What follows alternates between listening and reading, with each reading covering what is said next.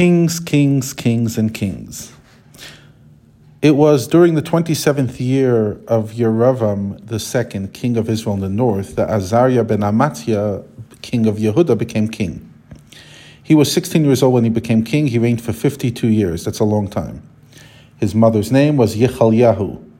He was a good man, and he did exactly what Hashem wanted, unlike his father Amaziah. He still didn't remove the shrines, which made him still imperfect. The shrines that people were offering unlawfully, it was just too hard to do, and he didn't do it. Hashem afflicted the king, and he was a leper until the day of his death. Since leprosy is a severe form of ritual impurity, a leper is not permitted to stay within the city of Yerushalayim, and therefore the king lived in a sequestered house that was designated for his living quarters. He was not officially removed from his royal post. However, in practice, he could not govern the country, and Yotam, his son, was in charge of the household, judging the people. We don't know if this was a long time or a short time. The rest of the matters of Azariah and everything he did are written in the book of the Chronicles of Kings of Yehuda. He lay with his fathers, and he was buried with them in the city of David, and Yotam, his son, took his place. Now, during the 38th year of Azariah, king of Yehuda in the south, we just spoke about, Zechariah, the son of Yeravam, became king over Israel and Samaria, and he reigned for a total of a very exciting 6 months. 6 months. He did evil in the eyes of Hashem, as his fathers had done. He did not turn away from the sins of Yeravam ben Nevat, who caused Israel to sin. Shalom ben Yavesh conspired against him and killed him before the people in a public display. He put him to death and reigned in his place. Wow. So whatever Zechariah did do in the 6 months are written in the book of Chronicles. This was the word that Hashem had spoken to Yehu, saying, descendants of the fourth generation, the grandchildren of your grandchildren, will sit for you on the throne of Israel. And so it was. In other words, that's when it ended. Now Shalom ben Yavesh became king in the 39th year of Azariah in the south, and he reigned for 1 month. 1 month.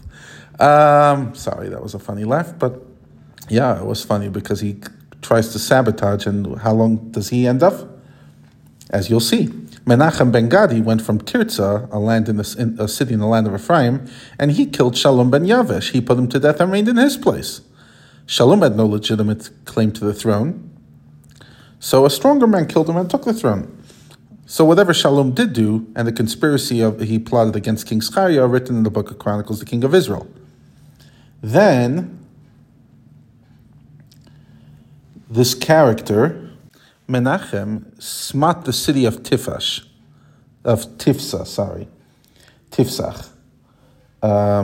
It was obviously a political place, and its borders. All who were in it and its borders, when he emerged from Tirzah, because it could not open itself. The rulers of Tifsach did not open the city gate for him, did not accept authority, so he smote and ripped open the stomachs of all the pregnant women. What a horrible, horrible thing to do. That's what people did at the time, warriors. In the 39th year of Azariah, king of Yehuda, Menachem ben Gadi became king of Israel, and he ruled for 10 years in Samaria. He did evil in the eyes of Hashem. During the Menachem's reign, Pul, who was the king of Assyria, invaded the land of Israel. After the kings of Assyria had subdued Damascus, they turned southward. And assuming that this was merely a local raid, Menachem gave Pul 1,000 talents of silver as a tax, gift, or bribe, so that he could continue being king. Now, Menachem hoped that the king of Assyria would be satisfied with this money and support him, that he can establish a firm grip on his kingdom. However, he did not pay him out of his own pocket, and there was not enough money in the royal treasury. So what did he do? He made a tax from all the mighty warriors, from each man for the king of Assyria. The king of Assyria returned to his land, and he did not remain in the land of Israel. Rabbi Steinsaltz writes that according to one estimate, 50 shekels could support a single person for a year at the time. and he was taking 50 shekels from each person. Whatever else Menachem did, which he doesn't sound to be a great fellow, or written in the Chronicles of the King of Israel, he lay with his fathers, and Pekachiah, his son, took over in his place. He was only there for 2 years. He did evil. Pekach ben Remalyahu, his aide, a military figure, conspired against him, killed him in Samaria in the place of the king's house, with 2 allies named Argov and Aryeh, and 50 people from the Giladites. They put him to death and reigned in his place.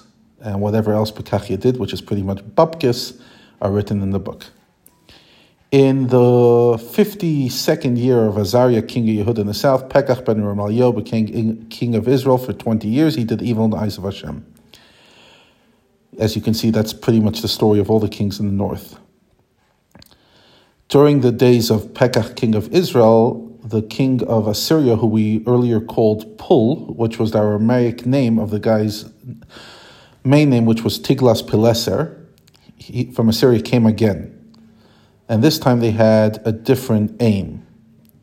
He took Iyon, Aval Beis Macha, Yanoach, Kedesh, Chatzor, Gilad, Galila, the whole land of the Naphtali.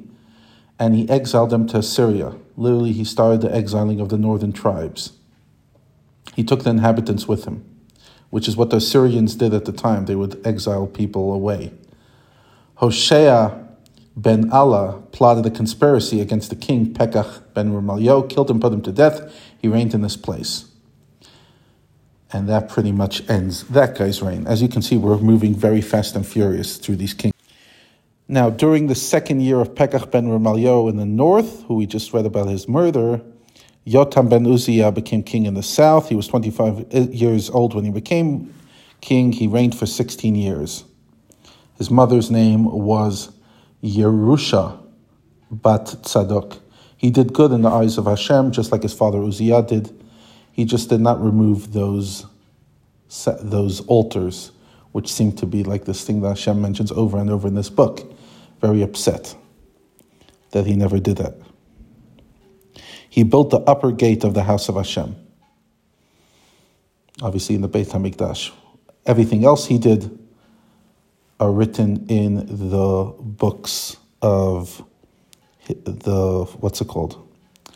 of the Chronicles of the King of Judah. In those days, Hashem began to send Retzin, the king of Aram, and Pekach ben Remalyahu, who was the king in the north, as enemies against Yehuda.